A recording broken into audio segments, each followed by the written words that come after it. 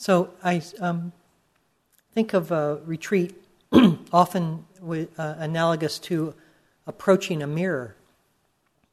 And when we come in to the first day or so of the retreat, we're very distant from the mirror. We kind of know that the reflection is there, but we're not paying a lot of attention to it. We're just trying to get properly oriented in the room and make the thing work. But on day 2, the mirror's reflection starts revealing the warts and pock marks and distortions of body that we live with. In fact, the mirror, as we approach it, is one of those carnival mirrors that ripple. We have a big this and a small that, and from our perception, that's the way we look.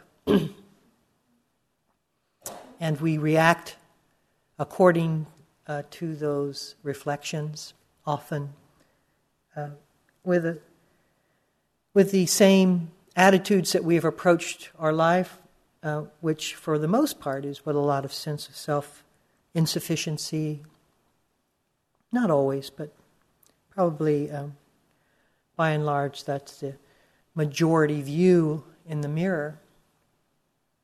And unless we understand how we distort things, and for what reason we distort things, then we don't really get a sense of how to see this thing in the correct orientation and its correct alignment. So tonight I'd like to talk about that distorting process, distorting reality.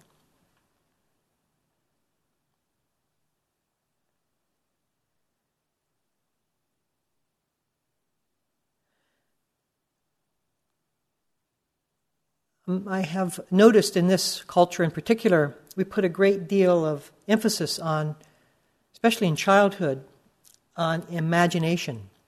In fact, we not only appreciate but encourage kids to be imaginative, to expand their horizons, their potentials, their possibilities.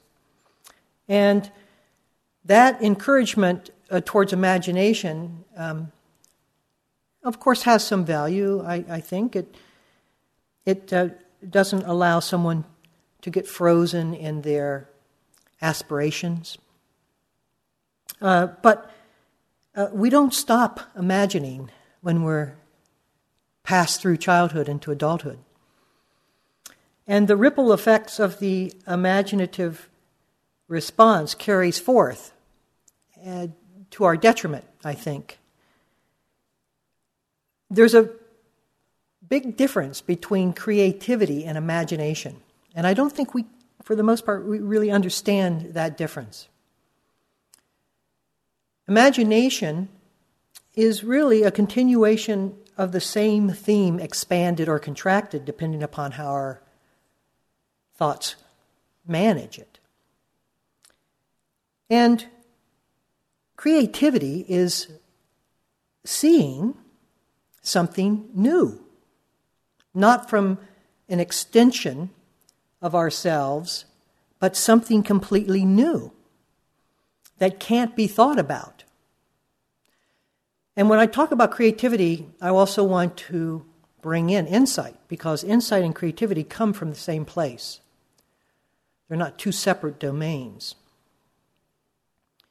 And so we begin to see that imagination, I take myself and I can project myself into different surroundings, into different jobs, into different ways of being, but it's always from who I am now, maybe older or maybe more grandiose, but not very much changes in terms of my inward understanding of myself.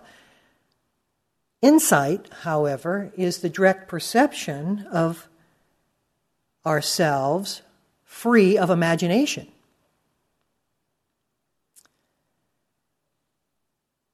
So we can begin to get a sense that we can't imagine ourselves out of this predicament we find ourselves in. We can't use what in childhood may have been a very nice tool, an enjoyable one, and apply it to our adult or existential situation and pain. And yet, may I say that we have encouraged that faculty in ourselves to such a degree that that's exactly what we try to do. We try to work our thoughts so that we can imagine a reality different than the one that seems to be imposing upon us. And this creates all sorts of confusion within us.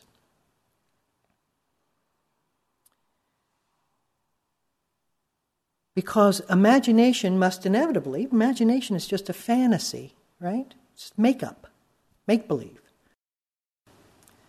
So he makes him a bargain. He says, I want you to sell me your soul. And Faust says, okay, you can have it, but what I want you to do is bring me one experience that I can say is so compelling that this is it. And I never have to search for another experience. And the devil couldn't do it, which saved his soul. Now, it doesn't take a lot of movement towards that mirror before you see that everything in that mirror is in movement. It doesn't require a great deal of time on the cushion or awareness within before you see the whole thing very shaky.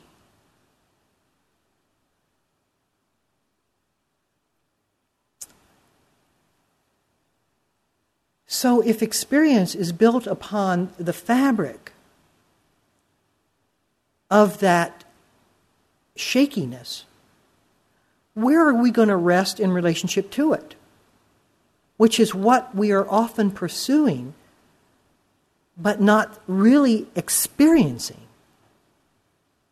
There's just nowhere to rest. It's all, as we're saying back in our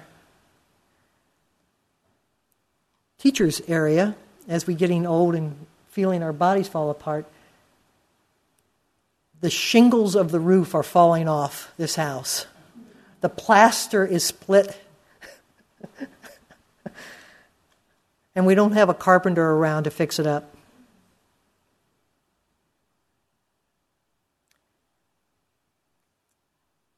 Now, let's say that the average age in this room, just for the sake of this, is 40 years old. And let us say there's 100 people here. Now that's 4,000 years of adult history, or history, of human history in this room. So would you please stand up, or raise your hand if you have found something so compelling that you can rest your life upon it, and that's it. So, how many years more do we have to pursue this seeking? How many more years do we keep this distortion alive in us?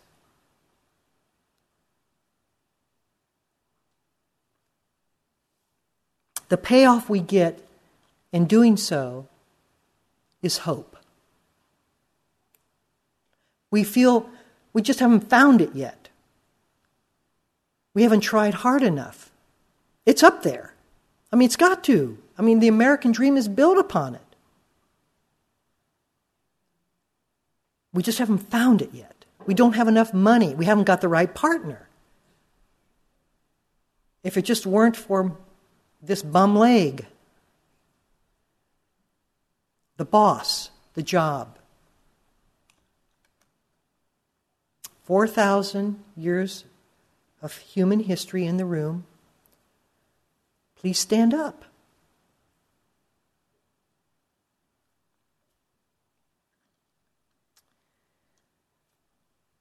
Now, the third distortion is my favorite, because it's a given when you have the first two. And the third distortion is taking what is inherently lacking independent existence as independently existing. Remember, this is what we're seeing when we're approaching this mirror.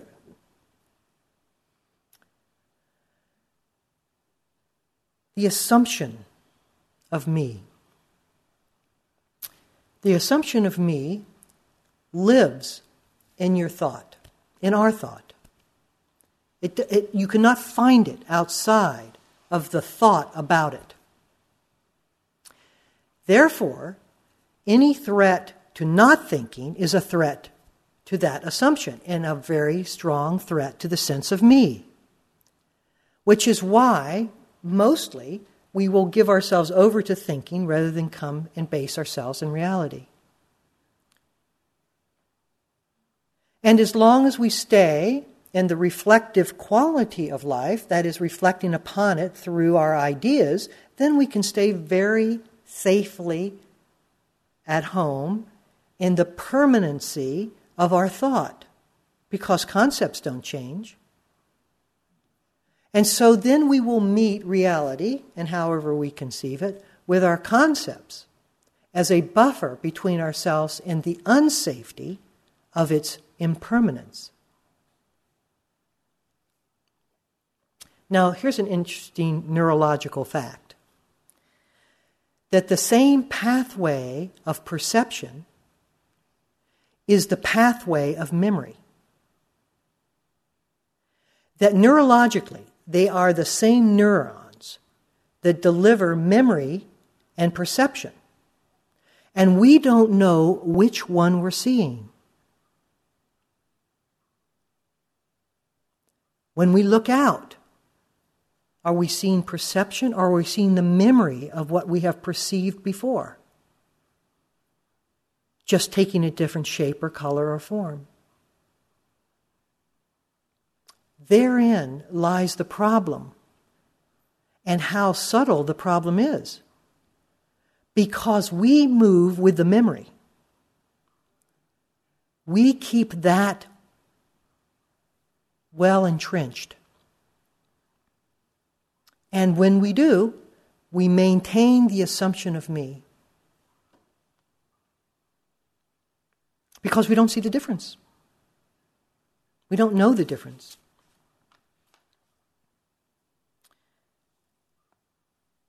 But it doesn't take a lot of wisdom, really. It's not like you have to be Moses or somebody to know that there's nothing impervious, that all things are interchangeable here. I was reading a story about the weather, and that the weather, accuracy of the weather will never be more accurate than it is now. They'll never be able to predict weather more accurately than they do now, because to do so, they have to take in the most subtle changes of life, like the flaps of butterfly wings, because all of that subtlety affects weather, and they don't know how to extrapolate that data, because it's everything does, your movement. That's just one indication of the interrelatedness of life that we can feel when we allow ourselves to come down from the reflection upon it into the open-hearted awareness of it. It's no longer a theory. It's no longer a scientific inquiry. It's an actual experience. And one of the ways that you can feel that is through the heart's opening and how it's affected by everything. That's the way this practice goes, towards being greatly affected, with an A, affected, which it has to do if we are to uncover that interrelationship. That is the interrelationship of things. You can't be blasé about life. You can't be, oh, so what? You can when you're a mentally derived sense of me, but you can't from the heart-based, from the experiential.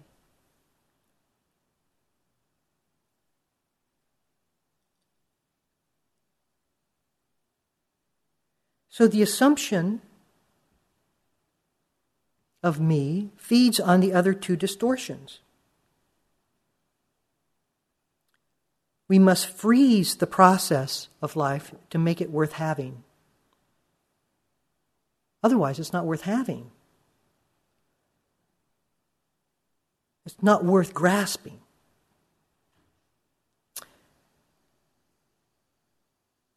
And we set fleeting standards of happiness to prove the pursuit is justifiable.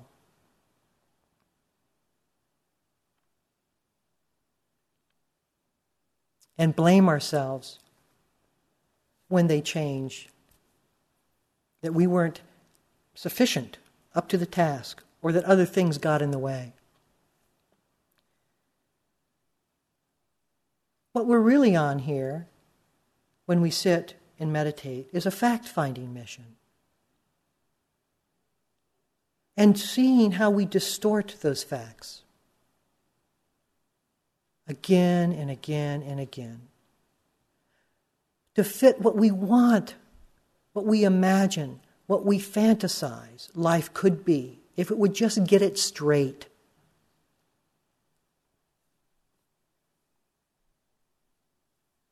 And again and again and again, we crash into the reality when that distortion can't sustain itself.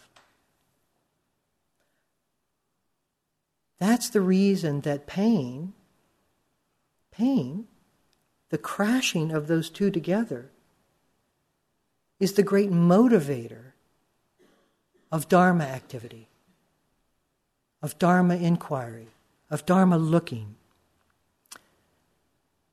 My hope is that we've all suffered sufficiently not to have to go much deeper into that pain to make it worthwhile to look at the distortion. We have a week here, an opportunity to really face the mirror. Okay, I can deal with this now. And you know, after the week, if it didn't serve you, resume your old patterns. But give it a full week. Give it a devoted week. Come into the practice fully and see what reality really looks like. Can we sit for a minute or two?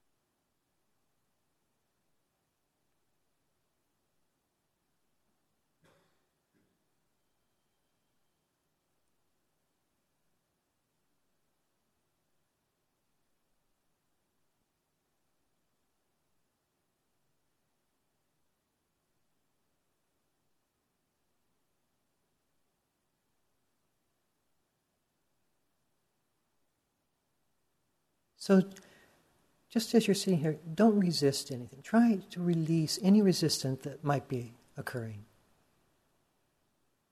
The resistance is the fabrication. That's where the mind takes hold.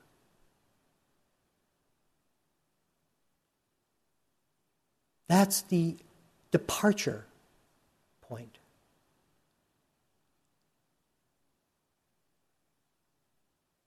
To trust it on its own terms.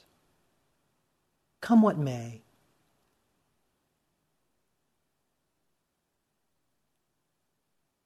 And then there's an intimation of something.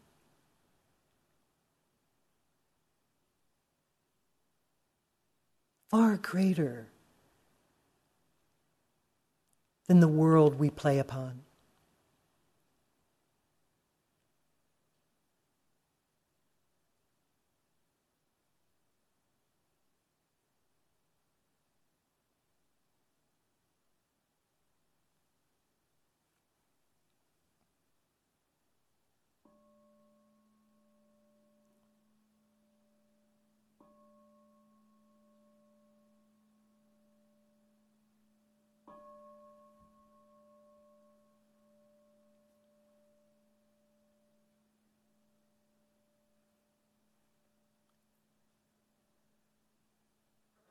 This is a walking period now.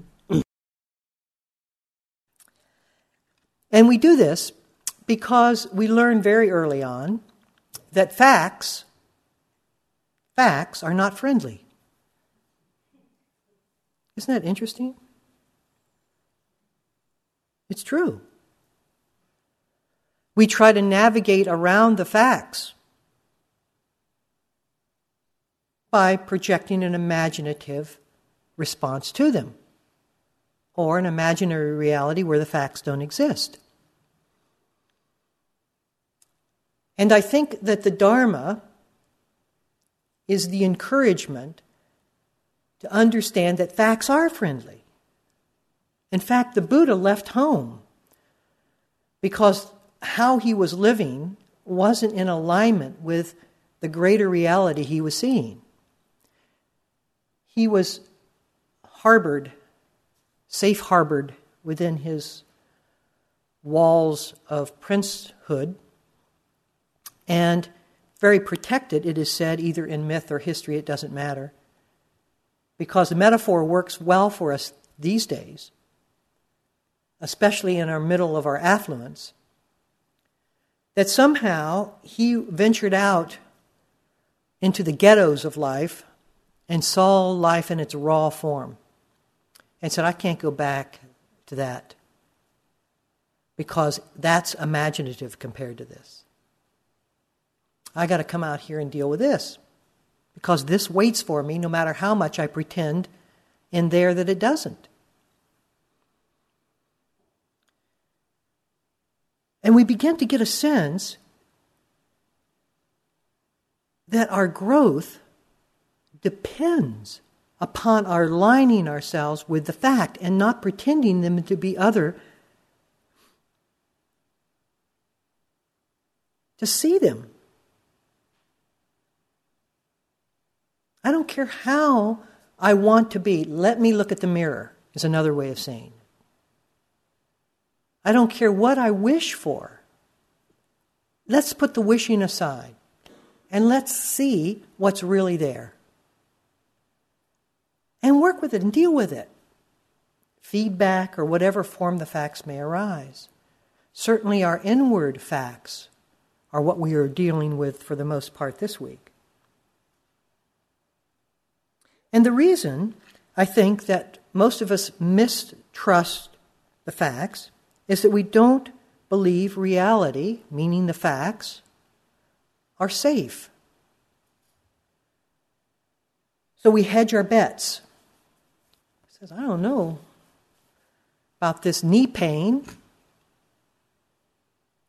so I'll keep wishing it away, like a little child.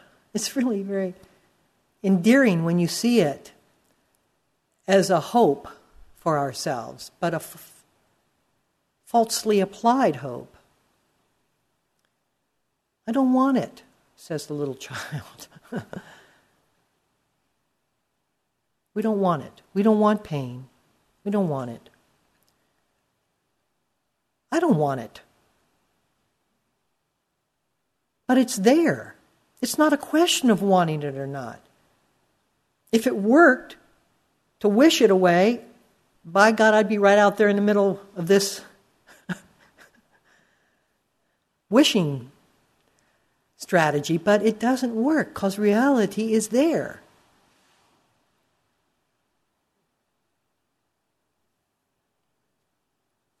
Now, the payoff of wishing is that we get a more pleasant and lasting world. And that's what we wish for.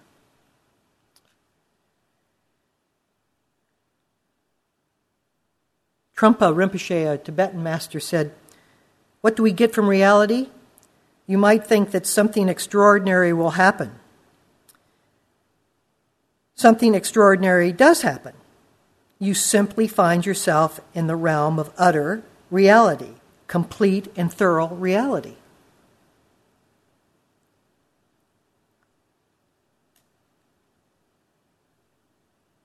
To feel that the facts serve our life, that serve our growth, serve our greatest intention, and to commit ourselves. No, I will change that. To devote ourselves to aligning with those facts, with that mirror image, no matter what. And the reason I changed the word commit to devoted is that your body can be here in commitment. I'm committed to a relationship. But your mind may be far away. But you're being noble. I'm committed to this relation. I'm committed to being here. But that doesn't say anything to me. You have to be devoted. You have to show up. We all have to arrive together. And the word commitment for me doesn't hold that sense of complete arrival. That's what's required. And we can't hedge the bet of that. We can't pull back prematurely and keep one card out. I'll play 52, but I want my one card in case things go wrong. Because I always have my imagination to go back to. It's a 52 card draw or nothing. So when we perceive that reality can afford us an opportunity, when we align ourselves with the facts of our life, then we need the principles of how to look at reality. There are certain principles that work and certain ones that don't. So the first thing that we have to do is experience reality firsthand. We can't be told about it. Because if you're told about it, then that is a reflection of the fact. It's not the real thing. It's somebody talking about your pain rather than you experiencing your pain. In fact, that second-hand observation is what thinking is all about. Thinking is a reflection on reality. It's a ponderance. It's a stepping back and looking, discerning about it, rather than joining it, rather than abiding in it. And so when we're lost in thinking about ourselves, we're one step removed from the fact, and so we're not joining it firsthand. To join the fact firsthand is what the Dharma requires from us. And you can see that there is such a conditioning to think about things. We begin to understand where we have spent most of our time and most of our energy. It's so interesting that even when we come here to spend 45 minutes doing nothing else but facing the fact straight on, how much of that 45 minutes do we actually attend to the fact? For the most part, not very much. Now, if that happens during the hour that we commit or devote ourselves to doing that, what do you think happens in the hours that we don't? We spend very little time facing ourselves directly.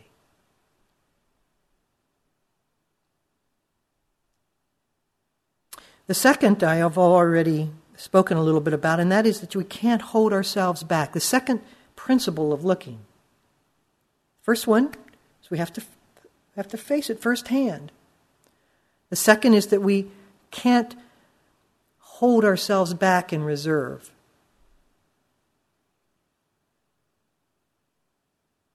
And that takes extraordinary faith. I I think the reason that the path for some people seems so long and laborious is the lack of faith that we bring to reality and to the principles of safety therein. We don't trust it because it's let us down in the past. If I trusted it, why did it give me the mother I had?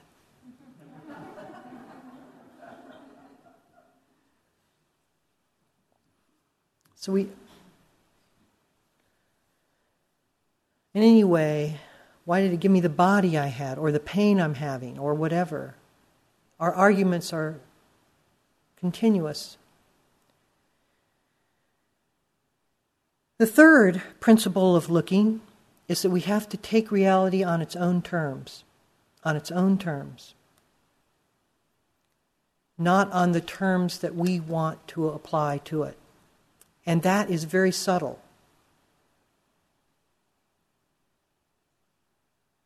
On its own terms. It's hot in here. It's muggy. That's the terms. We can do things later, like put in air conditioners and whatever. But now, as it's occurring, this is the terms we have to live with, on its own terms.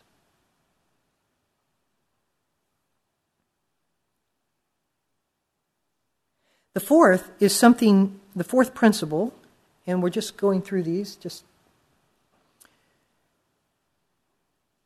is that the Dharma requires us to stretch. It's like a very good symphony, a Beethoven symphony, or a work of art, Picasso, or a prized piece of literature, Shakespeare. To listen or to orient ourselves to it, you have to stretch. You can't just bring in one's attitude and situation and expect to understand it. You have to rise up to it. Which means we have to be willing to release ourselves in order to rise up. Release ourselves from that which seems to hold us so determined and so fixed within ourselves. Because the Dharma does require that. These words elevate.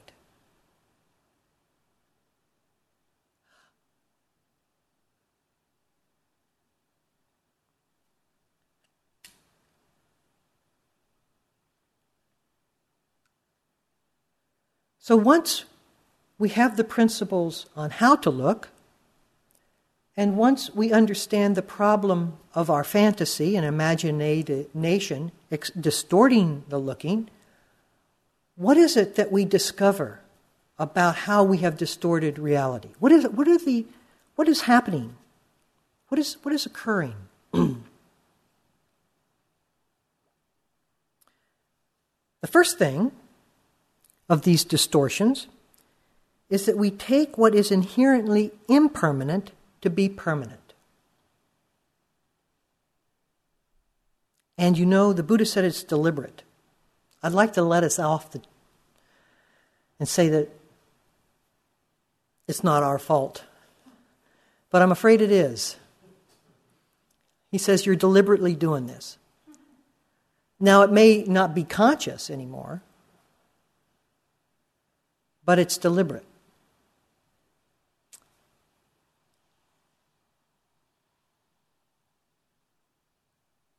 We want to arrest the movement of life above all else because we realize that it's on a collision course with something. If something's moving, that scares us.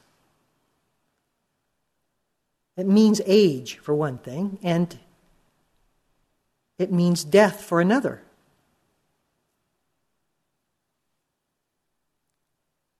And when it moves, and it moves irreversibly towards a conclusion we'd rather not occur, we would rather not have it occur, then our job the job of the distorting mind, the job of imagination, is to keep things from moving, fixed, held in place, so that nothing moves. It's interesting, if you've ever been to some of the cathedrals in Europe, there are these 14th and 15th century cathedrals.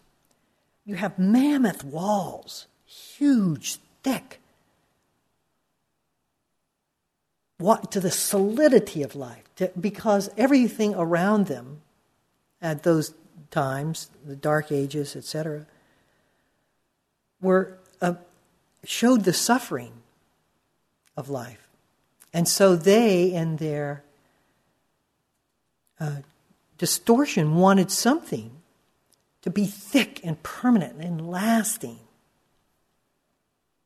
But we do the same thing. We try to arrest the movement. And by arresting the movement, we can keep things on a slow track. We can't deny that we're getting older, but we don't have to dwell on it. We can't deny that things are going to die intellectually, but let's get them off into the end rooms on the corridor of the hospital. Don't put it out in front of my eyes. Then, once I've cleared the slate so that I no longer have to dwell on that, then I can bring forth my purpose in life and what is meaningful to me. But I can't do that as long as life is in movement, because everything is dropping off the cliff. And so what's purposeful and what's meaningful has to be from my distorted view of permanence. Now I can find something important to me. Relationship. My children. You see? But when you look through the undistorted eye and you hold the equation that things are going to die alongside those purposeful and meaningful intentions in our life, not very much holds up. Because all coming together ends in departure. And so I'd rather keep this view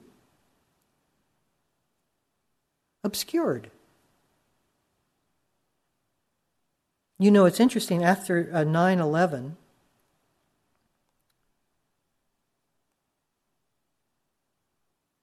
people went on shopping sprees.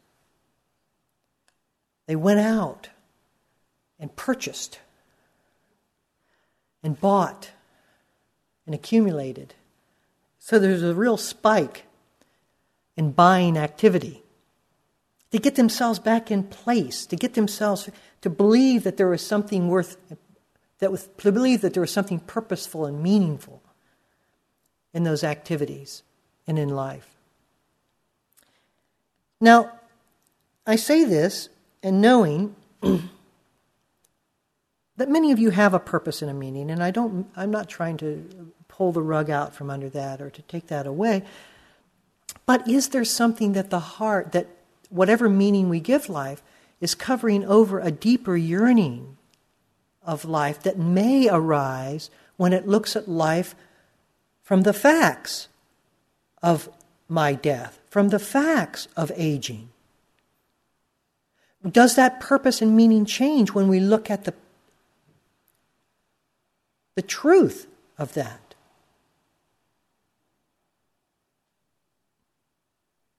And I think it does. I think the whole thing changes. And I think that's what this week is dedicated to. Not the accumulation of product, not the productivity standards and tasks and accomplishments, because those are going to die with you or soon after you die.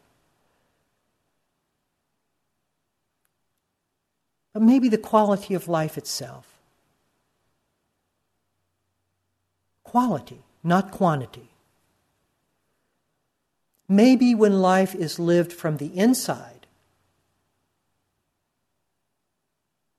maybe the sense of meaning and purpose has no meaning because it's all meaningful. It's all purposeful. Maybe there's something rich when we don't distort. And something very inevitably sorrowful, lamentation, woe, when we do.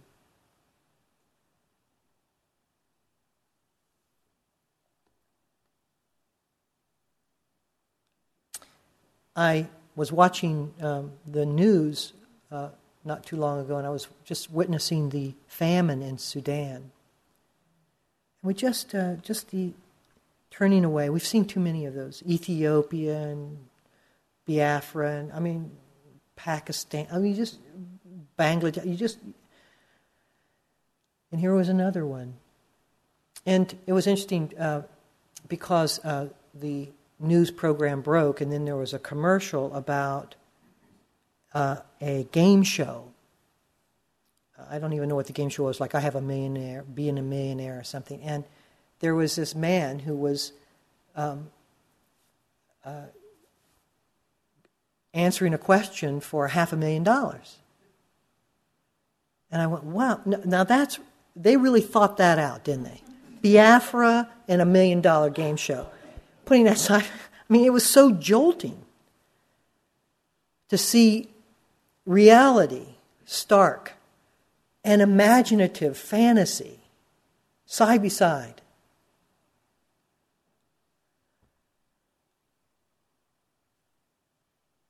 And the payoff we get, because I always like to look at the payoff. If we don't understand the payoff, what we're getting from it, we won't understand. We have to look and see if that payoff is worth it's the distortion. So the payoff we get in imagining life to be permanent is immortality. That's the payoff. See, that's an imaginative payoff. And therefore, when you find that you aren't, well, it hurts. But never mind. You've probably got 40, 50, 60, 70 or so years before you crash. But never mind.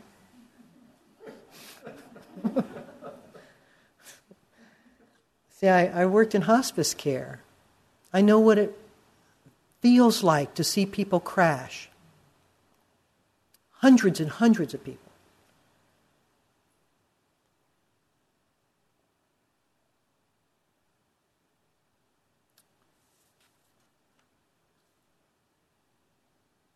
There's no room for pretending in the Dharma. There's no room for deception. That's why there's such a premium on honesty and integrity and ethical conduct. There's just no room for it. There's no room for play. No, I don't mean play in terms of humor, and I don't mean play in terms of relaxation. I mean play in terms of distortion, of pretending.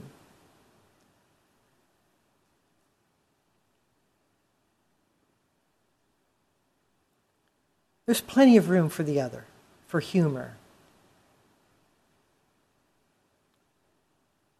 It's like someone casts a line out and we bit the hook, and then the reel starts reeling us in. And for a long time we have a lot of what seems like play. But the reel starts reeling us in, and the line gets shorter and shorter. And as you begin to note the tug of the line, which is what you're doing here, you're noticing the tug of the line, the wiggle room becomes much less. Especially when you're aging in relationship, which we all are, whether we're 14 or 40, then we begin to sober up and wonder what this life is really about. What's its real intention?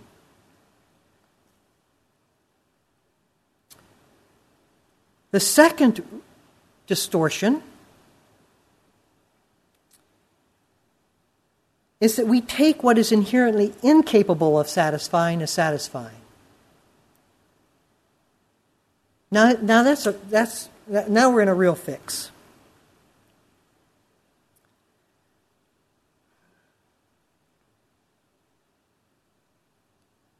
I was reading the Olympics, the Olympic athletes, and someone asked the Olympic athletes that if they could take a pill that would assure that they would win the event of whatever they were running or doing, but that 2 weeks after that they would then die, 50% of the athletes said they would take the pill.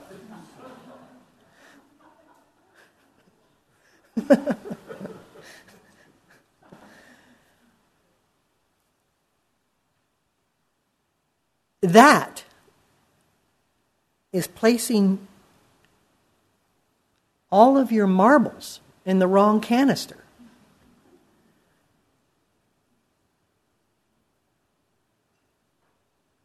In Faust, in his dialogue with Mephistopheles, the devil, Mephistopheles is trying to buy Faust's soul.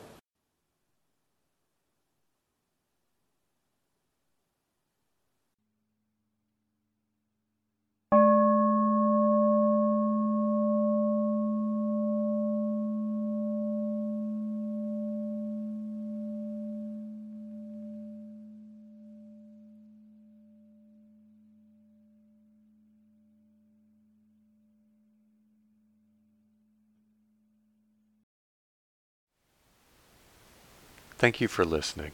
To learn how you can support the teachers and Dharma Seed, please visit dharmaseed.org/donate.